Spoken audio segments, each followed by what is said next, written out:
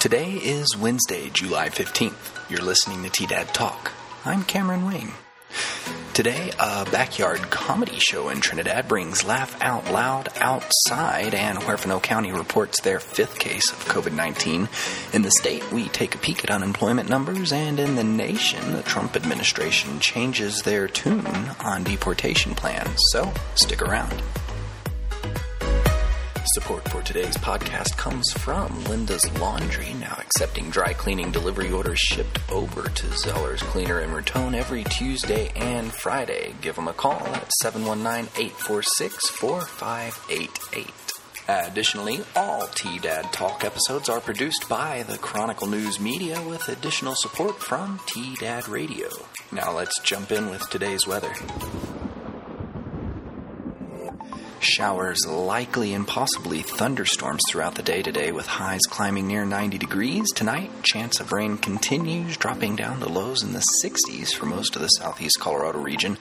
For Thursday, more rain is expected as we move into the afternoon with highs in the mid-80s. Now, the news.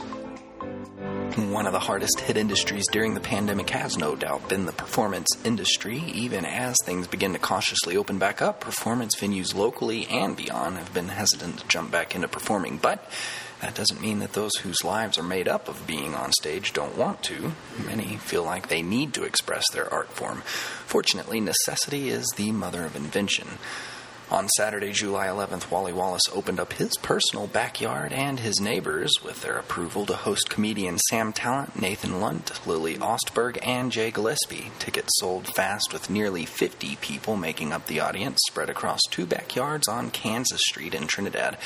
A futuristic, wild, and wacky car from Art Cartopia Museum was also on display in front of the house, welcoming people as they arrived and dazzling people with its many lights as they left. So Tasty set up a booth in the driveway, and audience members were required to wear masks as they checked in, got food, and made their way to their seats. Parties were spaced at least 6 feet apart from each other, in some cases more. Ultimately, there was plenty of room to spread out and be comfortable, and likely the whole block heard the acts. DJ Spacely or James Howard provided sound for the event. Wally Wallace is also the economic coordinator for the city of Trinidad, but before that was most well known for establishing the Southwest Chief Bicycling and Comedy Festival locally, which brought in a plethora of comedians performing in numerous downtown locations. While Wallace said he does plan to do another show sometime in the not-too-distant future, with a deep breath, he added that, if possible, he'd love to explore other potential options for locations to host the show other than his backyard. Also, quickly in other news, a 5th case of COVID-19 has been logged in Huerfano County. According to the Los Animas County's District Health Department, the case was found in a woman in her 60s, and they said she was recovering at home, and the department is investigating possible additional exposures. Happening in the state of Colorado paid out another $83.6 million in regular unemployment benefits last week, which counts as the second week in a row that the amount was less than $85 million, following the state setting a record for total benefits paid in June. The state has also now seen 2 consecutive weeks of continued claims being under $250,000 for the first time since the start of the stay-at-home orders.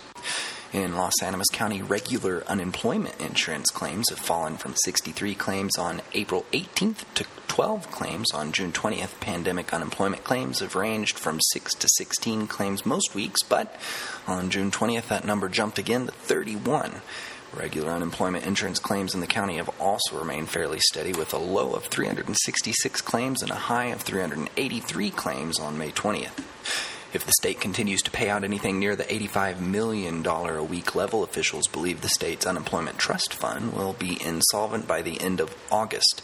Officials said the fund currently has between $325 million and $350 million and is expecting $100 to $120 million in contributions over the next month.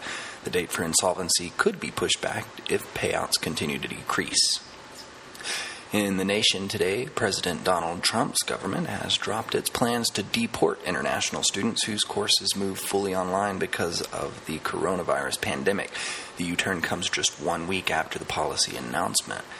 The Massachusetts Institute of Technology and Harvard University sued the government over the plan. District Judge Allison Burroughs in Massachusetts said the parties have come to a settlement.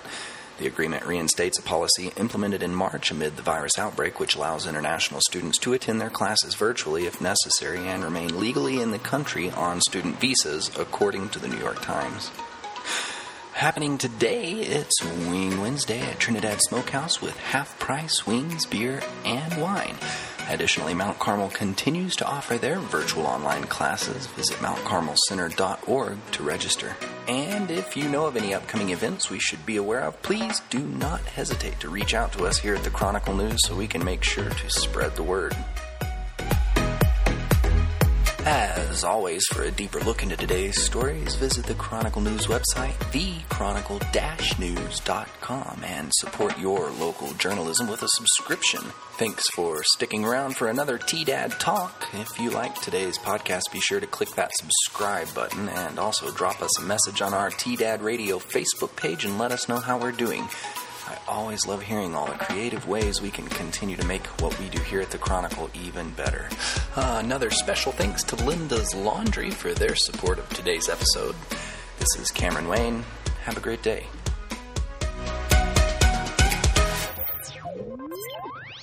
This is Chronicle News Media.